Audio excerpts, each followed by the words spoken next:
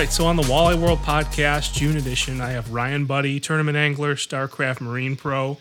And hey, as someone that follows tournaments, I consider you an angler that's quietly consistent and performing well, whether it's in Lake Erie in your backyard or other places where you go and tour different events. So I enjoy reading your blogs and following some of your fishing adventures on social media. If you don't mind, Ryan, take a minute, introduce yourself to the podcast audience. Tell us a little bit about yourself, what you do for a living, and a bit about your path you've taken to get into fishing at your level. Yeah, all right. Thanks for having me on, Rob.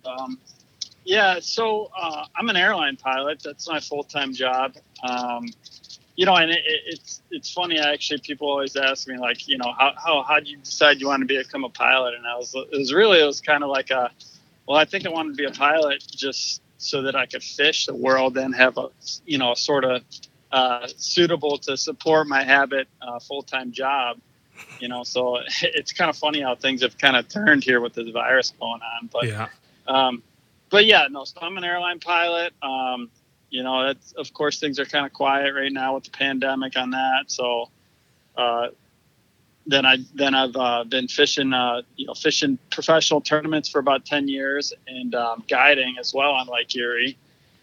Before that, I actually started my fishing career as a summer job in college. I started working in Alaska as a fishing guide. Came back, did that while I was in college. After that, got hired at the airline, moved back to Ohio in Cleveland area, and got my captain's license and started guiding on Lake Erie and got into the tournaments. And it just, had a lot of success, and it just kind of escalated from there. Oh, that's awesome. Yeah, so pretty much it sounds like you're a double captain. You're a captain of the air and of the sea, and hey, you got a great body of water right in your backyard. So, yeah, it's no secret 2 weeks ago there was the Masters Walleye Circuit event out of Lorain, Ohio. You took a top 10 in that. And I'd just like to hear a little bit about your experience kind of preparing for the event all the way through, day one, day two, and then finally cashing a check, getting some hardware. So the podcast audience, we have people that are tournament anglers. We have regular fishermen. So it's pretty cool because we got a broad audience. And one thing I always appreciate talking with pro anglers is you can kind of learn how to become more efficient and get more fish in the boat and the right fish. So always love picking anglers' brains. So just walk us through some of your preparation and through the event for you for the Masters Walleye Circuit. Yeah, sure. Well, the funny thing for preparation, I'll sidetrack a little bit on this, and then we'll get into it. But when the last several years, I've kind of put my charter fishing to the side because I just wanted to focus on tournament fishing. And and then I got my family. I got a wife and three little kids, and then my job as a pilot. And it just I had to make some cuts. So you just only have so much time. Mm-hmm. So I kind of put the charter fishing to the side. And then the pandemic happens and not flying at all. And it's like, well, hey, I'm gonna build up my charter fishing business again. Yeah. To this is my backup, this is what's going to be paying the bills, if I'm not flying, So I built it back up. But one thing I've always kind of thought and tried to be careful of in the as a fishing guide and charter boat captain. I saw it in my time in Alaska, and I saw it, I see it on Lake Erie all the time. Is I feel like, if you get in that charter boat fishing guide mentality, it can actually almost become a disadvantage if you let it when it comes to tournament fishing. And what I mean by that is it's easy to just go out and do the same thing every day and catch your fish, and catch the same fish and have happy clients, and they're bringing in their limit of fish, and there's definitely ways that you can catch them easier not targeting the big tournament fish, Mm-hmm. And so coming into this goes into the preparation for the MWC, these last few weeks is I've been doing charters every day, but I've almost been kind of approaching those charters like pre-fishing mode, and the luxury we have right now is the fishing so good that even even if you're, your throw, shot in the dark to go for big fish here or change to this port here, there's always somewhere where you can end up going and catching fish. It just might not be the most, the quickest way possible, you know? So I kind of like, really, it almost, my charter fishing almost turned into like a 3-4 week pre-fish, as soon as they opened that up. Mm-hmm. Whereas I was taking clients and every day I was saying like, hey, listen, we're going to start off doing something. I haven't done this yet this week, I think that it should be to catch bigger fish. We may not run our full spread of 9 or 12 rods because it's just not practical. And, some of the tight structure fishing spots or whatever we're doing. Mm-hmm. And, that's kind of how I approach my charter fishing. That's how I want to fish. Like if I'm on the water, I want to be targeting big fish, doing something away from the pack and,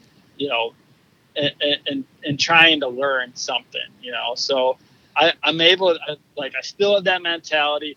If I was doing it 300 days a year, I don't know if I'd still be able to maintain that energy to do it like that. But that's where I'm at for now. And that's how I've always kind of approached it as a fishing guide and charter boat captain. So, going into that MWC, I had awesome practice,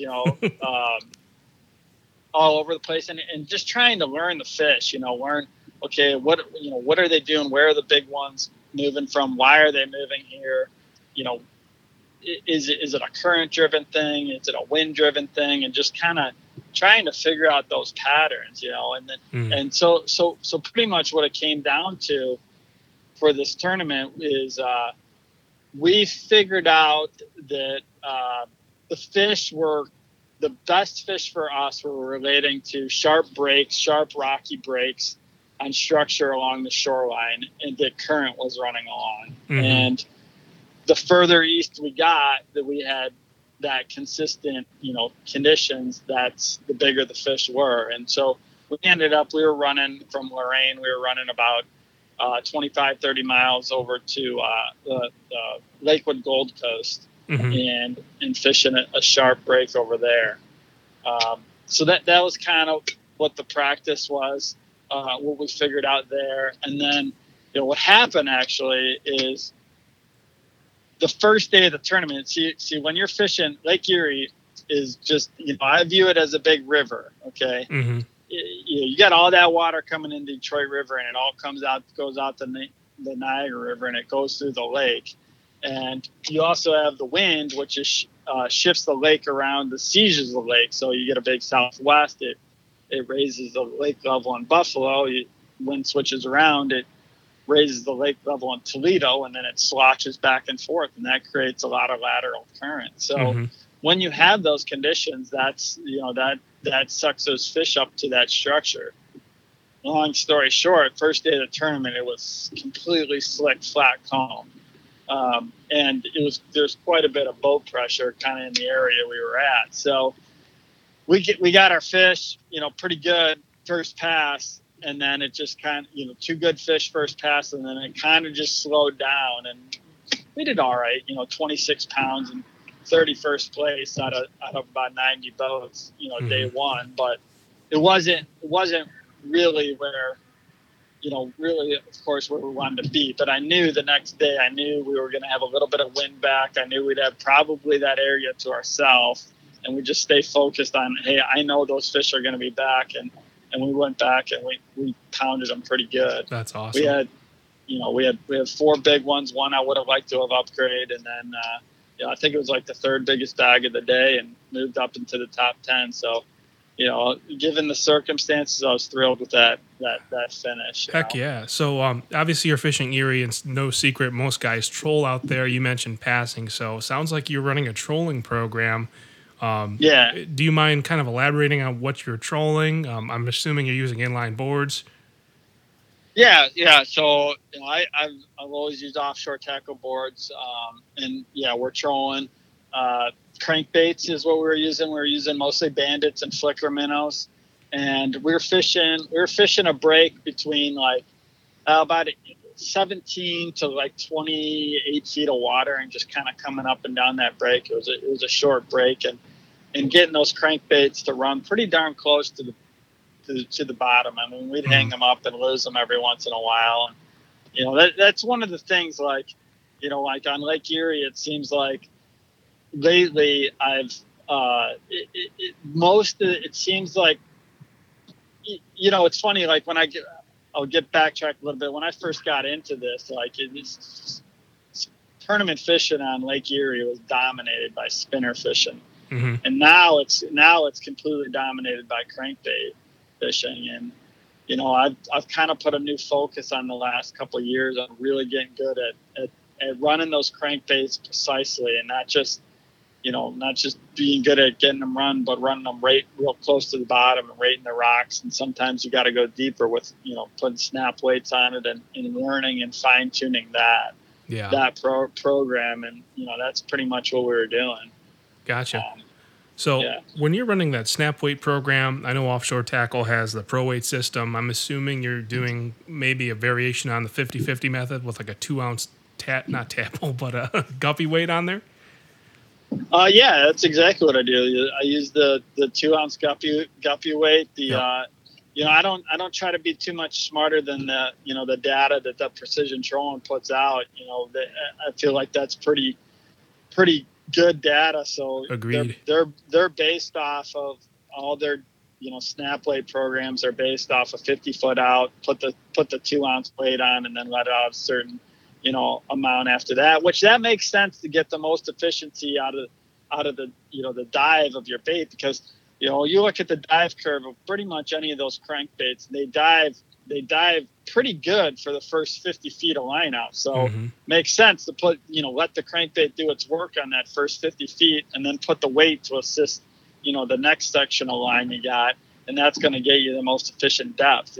Gotcha. So that's what I do. And I mean, it's pretty popular. You hear guys running 20 feet back, and then the snap weight, and then however long after that. And that's there isn't published data on exactly the dive curves of that, but sometimes you got to play with it, because a program like that's going to fluctuate more with speed than the 50 feet out, and then the weight, Sure. and then put it down. So it's kind of and maybe you want it to fluctuate more with speed, so maybe you would want to put it that 20 feet ahead. But what I've been doing lately is mostly that 50 feet ahead, and letting the fish tell you what's working and what they want. Yeah, there you go. And I think that's probably the most practical thing for listeners if you're running a snap weight program is do that 50 method. Now, one thing I kind of wanted to ask you about, it sounded like there wasn't a whole lot of current, pretty flat on day one, and day two that kind of changed. Did you find that you had to adjust fire with the line you let back to get that bait down closer to structure with the difference in current, or was there no fine tuning really needed based on the current for day two? Well, I'll tell you what, like, this was one of the big revelations for me this year is I went back, back to being a student in the winter this year, like I always try to do. And this year I was sitting in on one of Ali Shakur's, he's a marine biologist, seminars, and he was talking about his fish hawk and, how he uses it to find, different temperatures in the water and currents and stuff. Mm-hmm. And I was like, man, I need that. I've always just kind of used, like, hey, you look at your speed over ground on your GPS, but then look at, hey, how are your boards digging, and how are your rods loaded up, how does the lure look just hanging over the side of the boat, Mm-hmm. And Ali started talking about this Fishhawk X2, which is a really cool system that you can just you put on a little short rod with a line counter, so you don't need to mount it on a downrigger, and it just runs on AA batteries, so you don't need to wire it to the boat. Mm-hmm. And I'm like, well, that sounds like a great idea. So I got that thing, and I've been using that thing religiously this year, and it's amazing how much I've learned about currents, in the lake. And the thing that surprised me the most is, I thought it always kind of was like, well, here, if we're at the Gold Coast, it's an east, or it's a west east flow, whatever, and it's 0.4 miles an hour is about what it is. If I'm going this direction, I need, let's say I can hypothetically say it's 0.4, and it's the whole way along this stretch. Mm-hmm. And reality is that I've found out is it's not that really at all. It's big time. There's big pockets of it, and and it snakes, and like, you know, you're going the same direction on the same straight troll east to west, and that current's varying a lot in just those little, you know, especially as you're going in and out of that shoreline. So what I did, you know, in my practice, and then even in this tournament as well, is I was at first I was kind of trying to compute in my head, okay, my speed over ground is, you know, 2 mile an hour, and I'm showing, you know, 0.7 in on my fish hawk, and 1.7 on my fish hawk. So I need to watch, you know, and stay at about 2 mile an hour and set my cruise control on my iPilot at 2 mile an hour.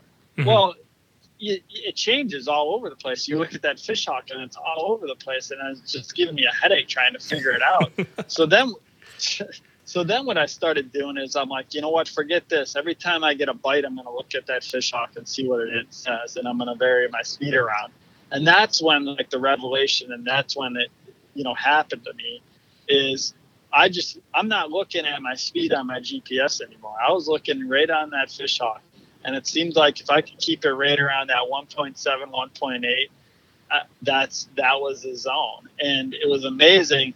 Like, so that's what I would do. I just keep referencing that based off of when I got bites.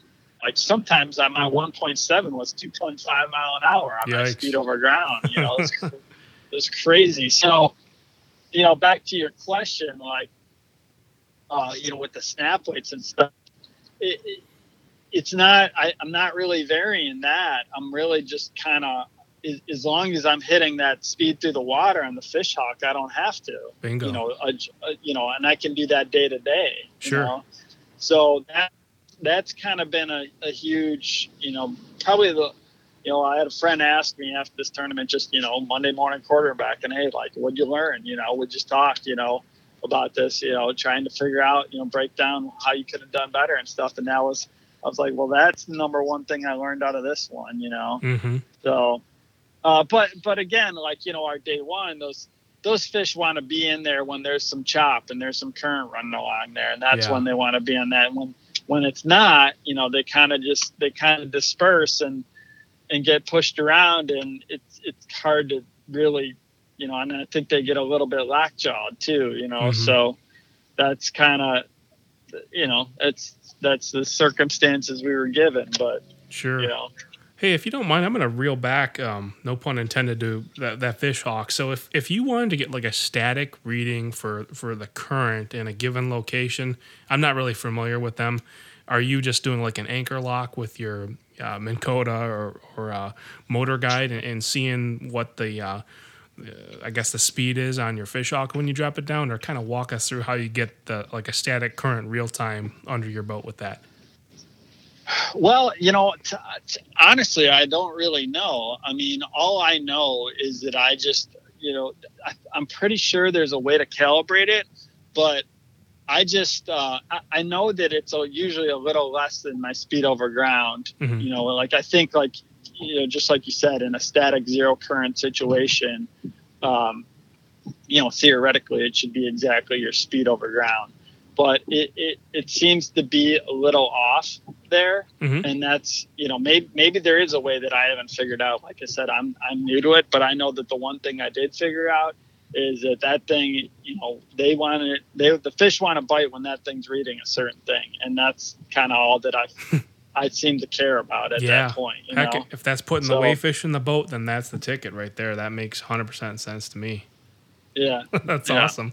Yeah. So, I mean, how were the emotions day one? I'm sure you had expectations, and, it sounded like you were very confident day two, given the weather patterns, but, you know, what were you feeling after your day one result?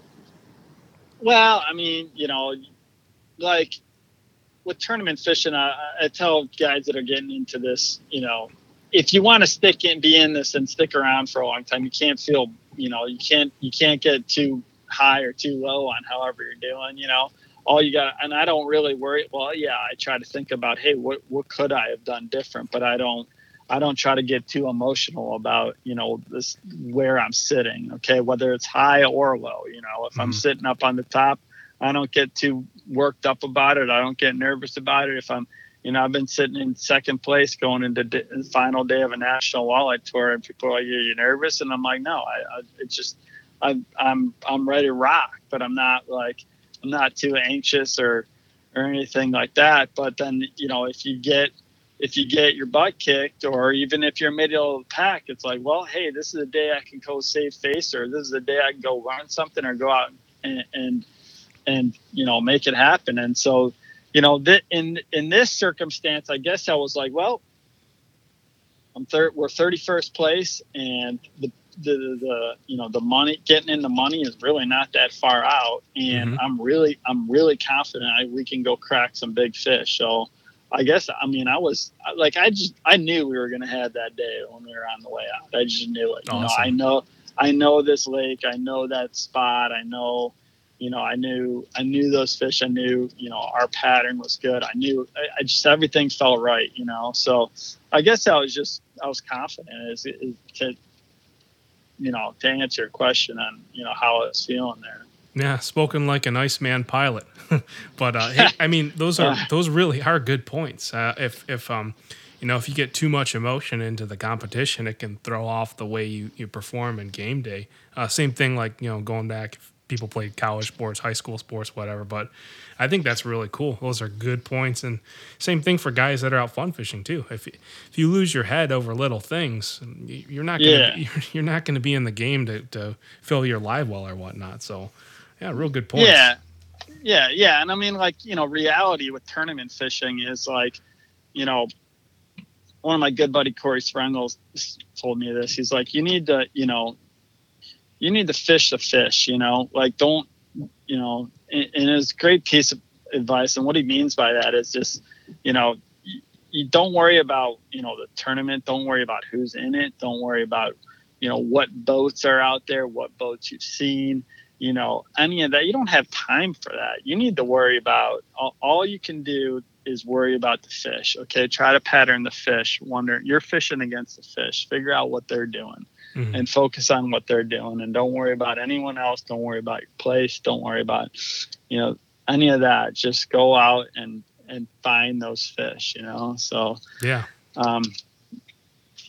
That's, it couldn't be more the truth, Yeah, hey, I like that. So one of the themes that I kind of have for this podcast is quiet consistency, and I kind of assign that to you as an angler. What are some suggestions you have for anglers that wish to become more consistent in terms of fishing success? Quite consistent. I wish I was more like explosive, I'd rather.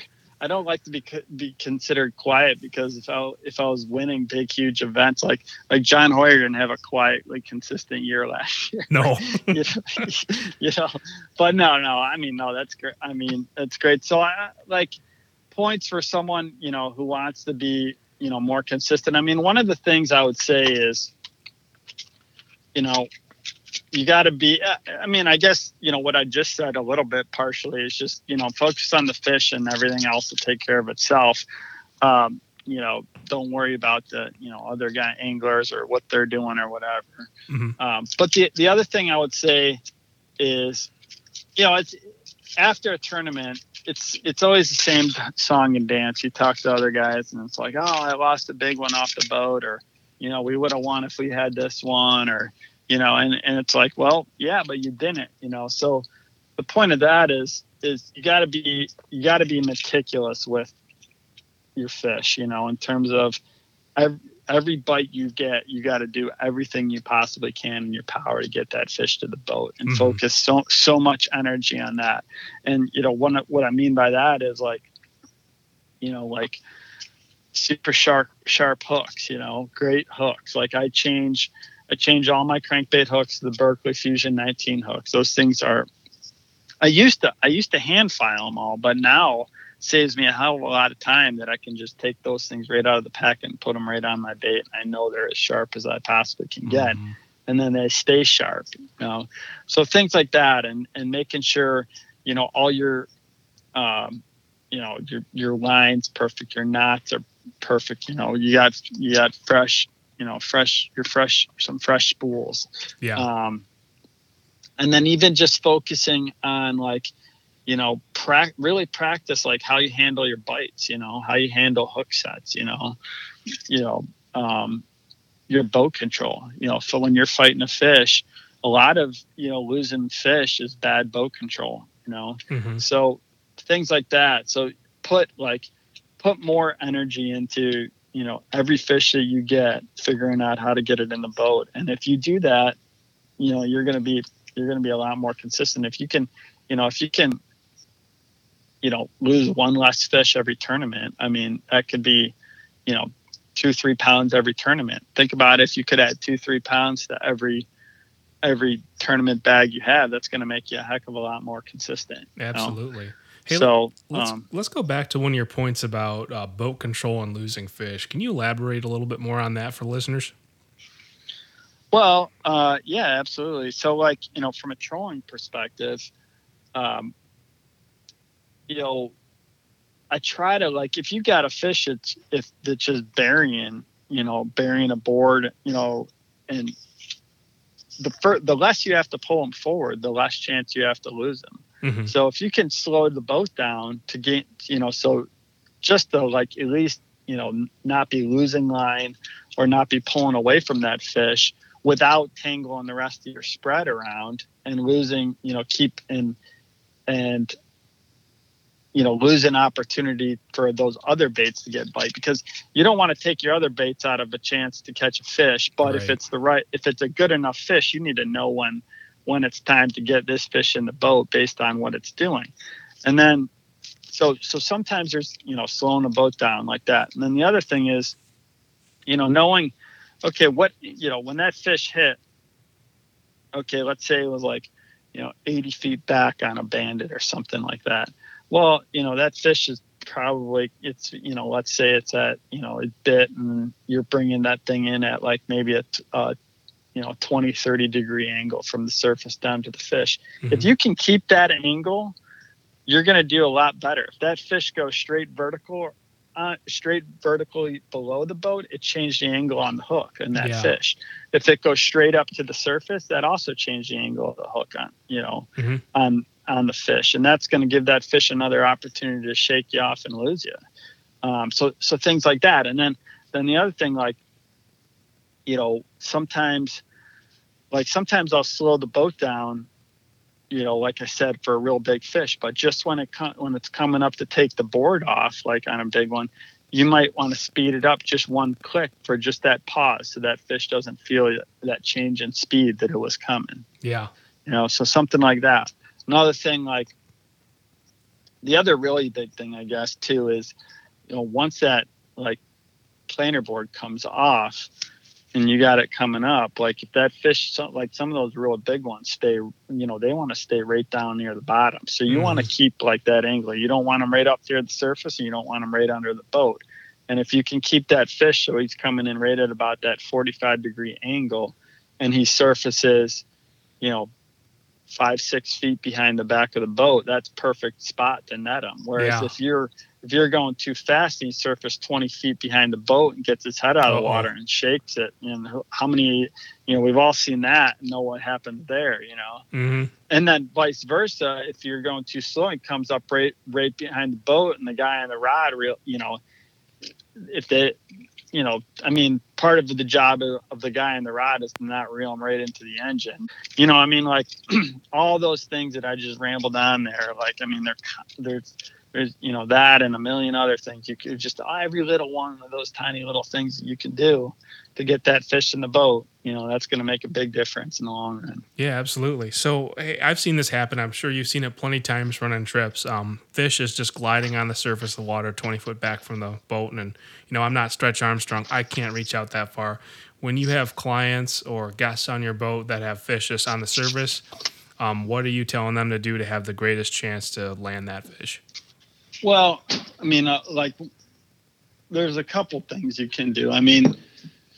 Ideally, you would want to hang your rod over horizontally and keep the fish's head just under the surface. But that's reality. That's not going to happen, especially if you're moving kind of fast. Mm-hmm. So, if you can do that and get that fish, just under the surface, that's going to be better. But sometimes, if you're in those fish it's hard to do with a real big one, but if you get in those fish that are like under 25 inches and their head's on the surface and they're just kind of gliding like, almost like a knee board or a tube or something being towed behind the boat, just keep them gliding. Don't let them get under. Just keep them constantly coming all the way to the net, Gotcha. So. Yeah, that's the same thing I do. I was curious about your perspective running trips, and it makes total sense to me. Yeah, you see all kinds of things, But I mean, it's part of your job is to just, as the captain of the boat is to talk them through things and guide them into what you're doing. That's one of the things, and that kind of will take me to another point that I'll kind of ramble on, but like. Oh, this is good stuff. One thing with I kind of tell people this sometimes is my airline pilot job. It's like every day I go to work, I'm working with a stranger, the guy I never worked with the day before, and you got to work together in a highly critical environment and communicate and, make decisions and work, teamwork, Yeah. And it's really the same thing that you're doing in tournament fishing, especially the pro-am tournaments, So like, one guy's the captain and one guy's in charge, and you guys got to work together and be a team. And, the better you work together, the better you're going to be, and it's the same thing. And the better you can communicate. So, I kind of equate it kind of to, similarly, Yeah, it makes 100% sense to me. So let's dial into Lake Erie a little bit. So I'm about an hour and 45 minutes from the far west basin on the Michigan waters. And I'm sure you got a lot of people that kind of follow you from the Ohio side. Do you have any tips for anglers that want to be more consistent on your home body of water? Well, I would, electronics is huge. Whatever electronics you got, it's such especially Lake Erie is such a wide, open, massive basin body of water. So the better you can be at reading your electronics, the better you're going to be on a body of water like that. Like I use Lowrance stuff, and I am constantly studying that. Like I teach a lot of like electronics interpretations class, and I'm constantly trying to learn new things and take screenshots and study this and study that. And when you catch big fish, kind of you're on big fish, run around in that area and see if you can look on your screens, look at your sonar, see what you're marking, so you know how to duplicate that. So being a master of your electronics, I think, is a huge thing to being consistent. Yeah. Here on Lake Erie. And then, the other thing is, so far, unlike most other bodies of water in the, the U.S., is Lake Erie is still, nobody's been able to crack the cast and bite game to win big major tournaments on Lake Erie yet. So, right. So far it's a troll fest here, so you got to be good at, your trolling, boat control, got to be good at running those offshore boards and the trolling game. And that's going to even be especially harder now with the 3-rod rule here. We used to have a 2-rod rule, but now it's a 3-rod rule. So, get good at trolling, get good at electronics. And lately it seems like, the ticket to doing, the best in tournaments is getting really good at those, running those crankbaits right down near the bottom, be doing that precisely. Yeah. Hey, good points there. Any other tips for anglers, say guys that prefer to run spinners? Do you have any tips for guys with consistency in that area? I mean, it's no secret that you can find a good pot of fish and just stay on them all the time, but say targeting bigger fish consistently with the spinner bite. Yeah, I mean, I'm still a spinner. Like I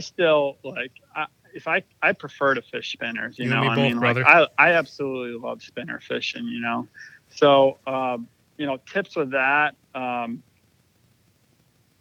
Again, it's about the biggest thing I could say is precise depth control. So getting really good at finding where those fish are and being able to get your baits right down in there and get Yeah. them down efficiently. So when you're fishing spinners, like there's a lot of the undesirable species, you're going to get, you're going to get your crawlers nipped off. So you got to be efficient at getting those in and out, changing them, and getting right back down to where that zone is. And typically, most of the time, like post spawn through, probably about November, most of the time, those bigger fish are going to be closer to the bottom. Mm-hmm. Not always. I mean, I caught a Fish Ohio last week in 55 feet of water off of Cleveland on a perfect 10 set, 20 back, so that thing's only 4 feet, down. So there are some circumstances that they're all over the water column, but you just gotta, generally, to be consistent on Lake Erie, you're going to have to figure out how to fish those baits, spinners, crankbaits, whatever, with precise depth control. Yeah. Hey, those are some good points. So, hey, I want to talk a little bit about what you've been running for fishing tournaments and your guide business. What boat are you running this year, and how do you have it rigged for your specific style of fishing? So I'm running the StarCraft STX 2050. I think this is on my 8th or 9th year running one of them. So it's a 21-foot aluminum boat. I got a powered by a Mercury 4-stroke 250 horsepower. I got I'm actually sitting in it right now, getting ready to go for tomorrow. There we go. I got a 9.9 kicker mounted on it. I got the Burt's Custom tackle tracks and the cradles and rod holder trees, so I can get a bunch of rods, put them in a lot of different options, put my planer board rods in the trees. I got the Minn Kota Tarova on the bow, and I got two Lowrance HES 12s on the console and one HES 9 live on the up on the bow. And yeah, it's a big water machine. I love it. That's awesome. So, hey, a lot of tournament anglers choose to run the fiberglass route for a number of reasons, and I like that you go against the grain and get it done in an aluminum hold boat. What are some of the advantages you feel that you have by running a boat like the STX 2050? That's a good question. I think that the biggest thing is I'm comfortable in this boat. This is what it's just like a pair of tennis shoes. You're going to perform better in your shoes than someone else's and what you've been using, So like, this is what I've been using for, almost a decade now. Wow. And I'll tell you what, now that I've had a second to think about that question since you asked it, is I think that one of the biggest advantages I have is and you'll laugh at this. My wife, before tournament, she always is like, well, I hope it's rough, and I'm like, well, what do you mean? I hope it's rough. She's like, you always do better when it's rough, I'm like, well, I'm like, wait a minute. And the more I think about it, she's right. The better, the rougher it is, the better the tournament, better I typically do. And this boat, I think that's where it shines. This boat, it's super buoyant. It stays up on top of the waves. I never have to worry about spearing a wave. It runs great in rough water. It never comes down hard. And then I think there's might be something to do with the way it fishes too. Like a fiberglass boat sits in those waves and doesn't surge, as much. And this boat will ride them more and pop up and down and stuff more. And, I think there's something to that, the action that it'll put on your baits. Sometimes, sure, they don't want the surge, but sometimes they do, So, again, I think it goes back to a lot of it is just, this is what works for me. This is what I'm comfortable in. It's great in the rough water. Yeah, maybe I don't, of course there's advantages to some of those fiberglass boats. I don't have the top end speed. I can't go 70 miles an hour, but how often are you going much more than 50 anyways in any of the bodies we're fishing in? So, it works for me. I'm comfortable in it, and it's a fishy boat, Yeah, that's awesome. So I think it's pretty cool because you make your living being in the air in aluminum airplanes. Yeah. And you're cashing some checks in an aluminum boat too. And it's no secret that that's a heck of a Great Lakes machine for multi-species applications. That's one I've always wanted. And it's also no secret I'm with Smokercraft and Starcraft. I've got an old O2 171 Malentia, and that thing's been a beast for me. I mean, I've taken it Great Lakes, Lake Erie, Lake St. Clair is primarily where I fish, and I don't know. I think if I think if the folks at Smoker or Starcraft heard about the conditions I put a 17-foot boat in, it still gets it done. So hey, I totally get get the comfort piece. You know what's funny too is when I got out of college, I moved back here, and this old timer, this was my mom's friend's dad, gave me a 14-foot aluminum Starcraft from 1967. Oh, wow. And I fixed that boat up. I put rod holders and a fish finder and a little kicker motor on it. And that's how I learned to fish Lake Erie, I learned with my grandpa's sport crafts when I was like a little kid, but that's where I really got control of a boat and went out and learned. And it's just like you said, the stuff that I put that thing through. Wow. Yeah. It's amazing. But I learned a lot. I trailered that thing up the Lake Ontario, go salmon fishing and it's still running, the 1967, 14-foot aluminum riveted Starcraft, and I guess, back to one of your questions, about what advantages do you have about, with this boat is, one thing I do know is I don't have any problems. I've been running this for 8-9 years. I've never had a problem with one of them in a tournament. I've never, had a problem with one of them in practice. So I'm on the water. I'm focused on fishing. Yeah. I can focus on those fish and not have to worry about, my boat breaking down or something having to get fixed or,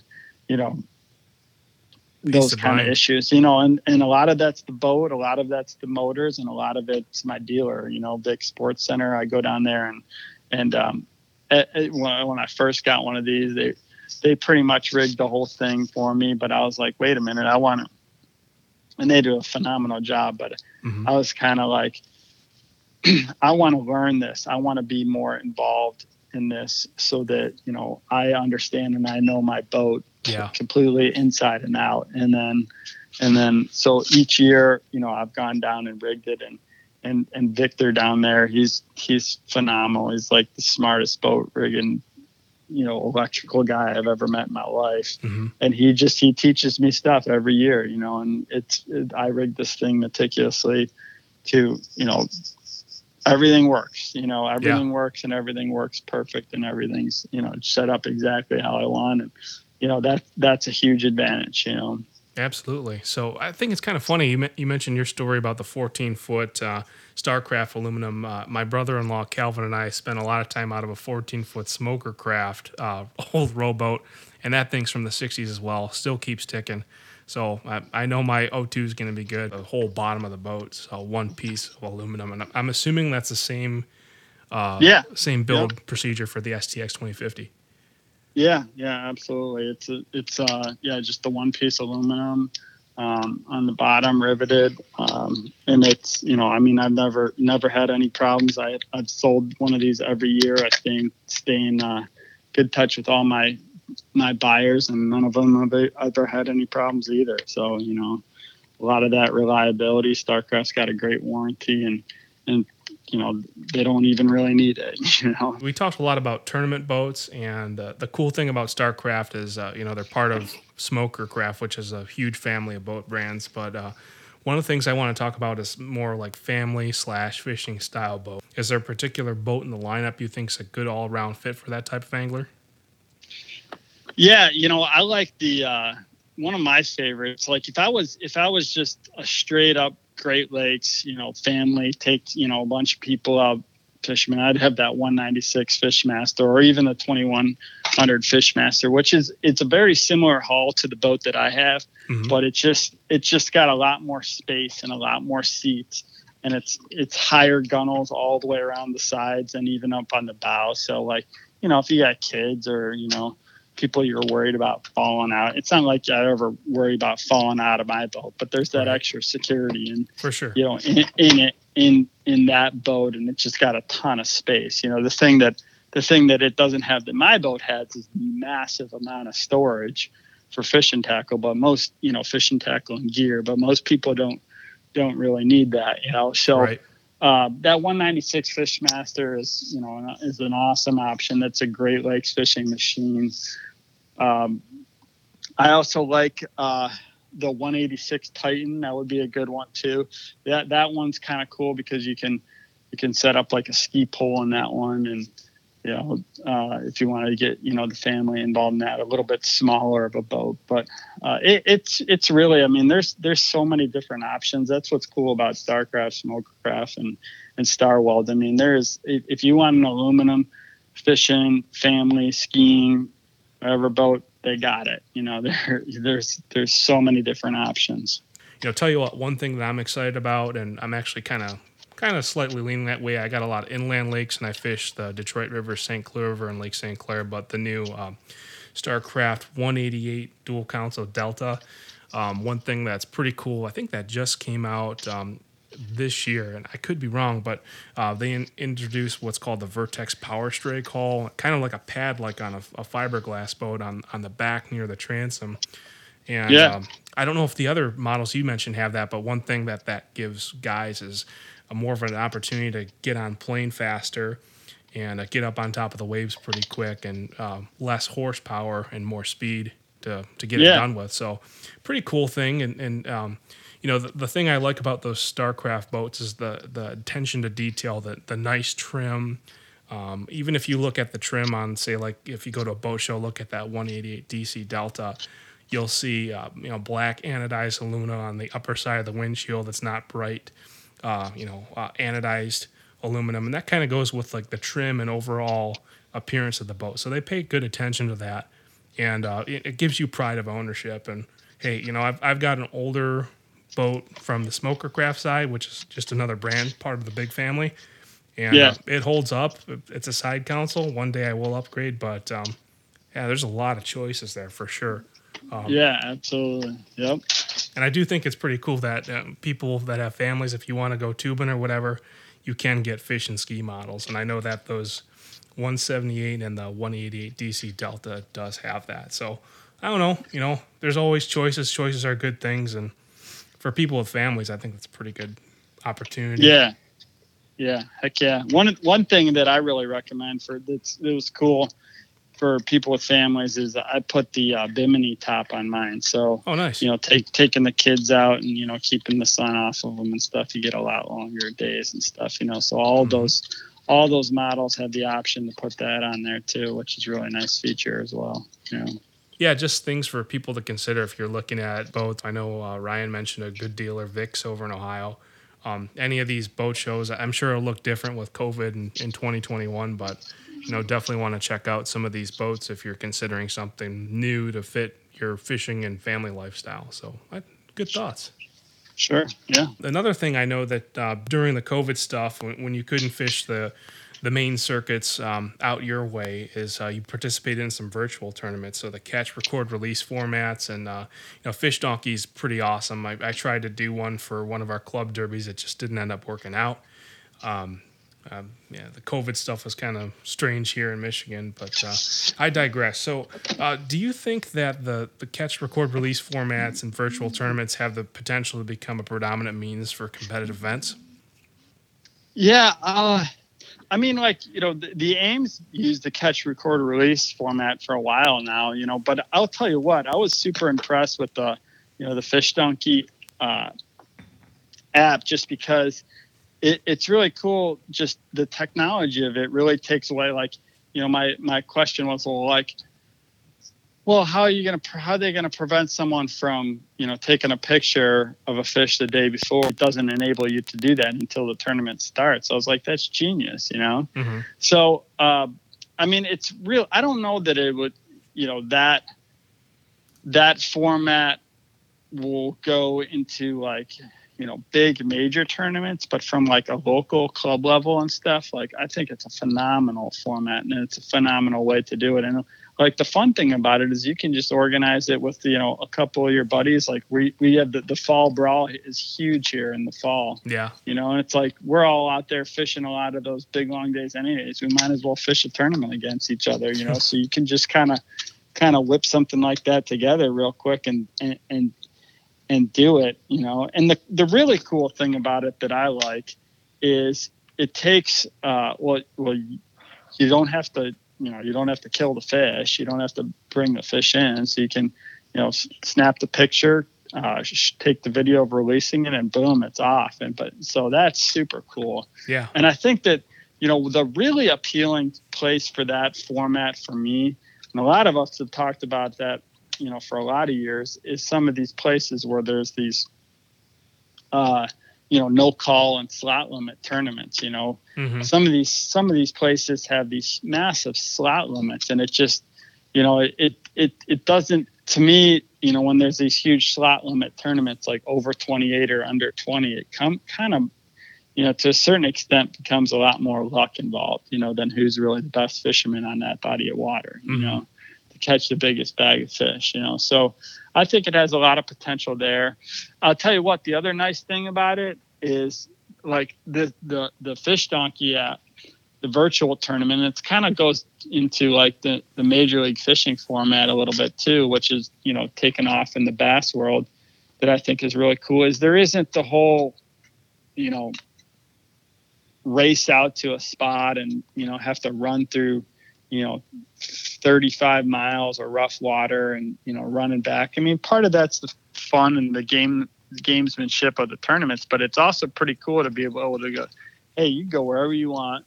You can get there at this time. You don't have to, beat yourself up or, beat up any of your gear. Yeah. And it's just about the fishing. It takes away the who's got the biggest horsepower and who's got the biggest guts to go make the longest run and all this stuff. It makes it more. That was probably one of my favorite aspects of it. It's like, hey, when we did it, hey, go anywhere you want on Lake Erie at 7 a.m. You can put your lines in the water. No excuses about, they put the tournament out of this launching point and, mm-hmm. Yeah, that's cool. It was too far of a run and all that. Part of the problem with that, though, when it comes to the finances of these big tournaments, is a lot of these tournaments pay, the host cities pay for those tournaments to come there. When you're doing a virtual tournament where it's, hey, go anywhere you want in Lake Erie, it's like, who's going to fork over the money to get that tournament to come there? Yeah. Local cities lose that revenue from people staying there and spending money. I get it. Yeah. Yep. So. Yeah, that's cool. I kind of hope that MLF style stuff that it will catch on to walleye. There's been a few things, some stuff didn't quite stick. Some things I hope stick, and I don't know. What are your thoughts? I think MLF for walleye would be pretty cool. Yeah, I think it'd be really cool. I mean, there's a huge potential of walleye fishing to take off, and tournament fishing to get bigger. I mean, there's so many people that do it. There's, a lot of people spend a lot of money on, a lot of things involved in it. So, that's there. I mean, yeah, I mean, I'd love to see that MLF format. It kind of would make, make your, help make your stars of the sport and, more recognizable and all that. And all that would be good, So mm-hmm. I'd love to see it. And I kind of like like right now we have, the team format and stuff, and then we have the pro-ams, but I kind of like the individualism of the MLF format or, so we'll see, we'll see what happens. I know I'll be involved if it happens, that's for sure. Yeah, for sure. Well, that's awesome. Yeah. When was the last time and have you ever fished Lake St. Clair? The last time I did was November of it was probably, I guess it was more than a few years ago. It was probably about 5-6 years ago. Mm. And it was muskie fishing. Okay. So, one thing, back to when you were talking about, becoming a better and consistent tournament angler. I always kind of feel like I've gained a lot by being a multi-species angler. So anytime I get an opportunity to go, fish for something else, I can learn something that can translate to other things. So, I definitely, don't know nearly enough about muskie fishing, but I went with some of my buddies and I learned a lot. And that was up on Lake St. Clair. But I'd love to get back. I'd love to go try walleye fishing. And it's so I don't good. know. Usually when I travel to other bodies of water like that, it's usually for a tournament, and it's just I haven't, there hasn't been a big tournament for me to go up there yet. Yeah. But I'd like to see them have one they had that MWC a number of years ago out of there, but I'd like to see them have it there with the restriction you got to stay in Lake St. Clair, because if they have it on St. Clair and you can run down to Erie, then yeah. From what I know, you may know differently, but from what I know, then you got to be down on Lake Erie, Depends what time of the year. Yeah. What's that? I said depends what time of the year. There's some pretty excellent bags, but it all depends, and it all depends on the boundaries of the proposed event, right? Sure. So, yeah. But yeah, exactly. you should definitely check it out. I mean, I get it. It's probably hard to leave when you got Lake Erie in your backyard, but I know the fishing's great. And one thing that I tell people about it, you have the current dynamics. It's just like a smaller scaled down of Erie, right? St. Clair, Lake St. Clair, and then Detroit River dumping out. And it's a weed fisherman's paradise. So if you want confidence with learning weed bites, it's amazing. And if you like spinner fishing, that's bread and butter there. So yeah, anytime you want to check it out, we're part of the Lake St. Clair Walleye Association. A lot of us are out there, and we always help people out. If you want to check it out, anyone, even people that listen to the podcast, it's a heck of a fishery. But sure, yeah, man, absolutely. If you ever want to check it out, just give us a holler, and it's gonna be pretty good. Sweet. Yeah. All right, we'll do. One thing I forgot to bring up earlier in the podcast, if people want to learn more about you, follow your tournament fishing adventures, or maybe hook up with you for doing some guide fishing on Lake Erie, what are the best ways to get a hold of you? Yeah, you can go on my website, just ryanbuddy.com, or hit me up on Instagram, just at ryanbuddy, and same thing with Facebook. So I'm usually checking in quite a bit, and let me know. I'm happy to answer questions, or even better yet, like especially times like now, I can get you out fishing. So it's phenomenal fishing, and give me a buzz. Awesome. Well, thanks a ton for being on the podcast, and best of luck to you for the 2020 season. I'm sure I'll see you on the water. All right. Thanks a lot, Rob.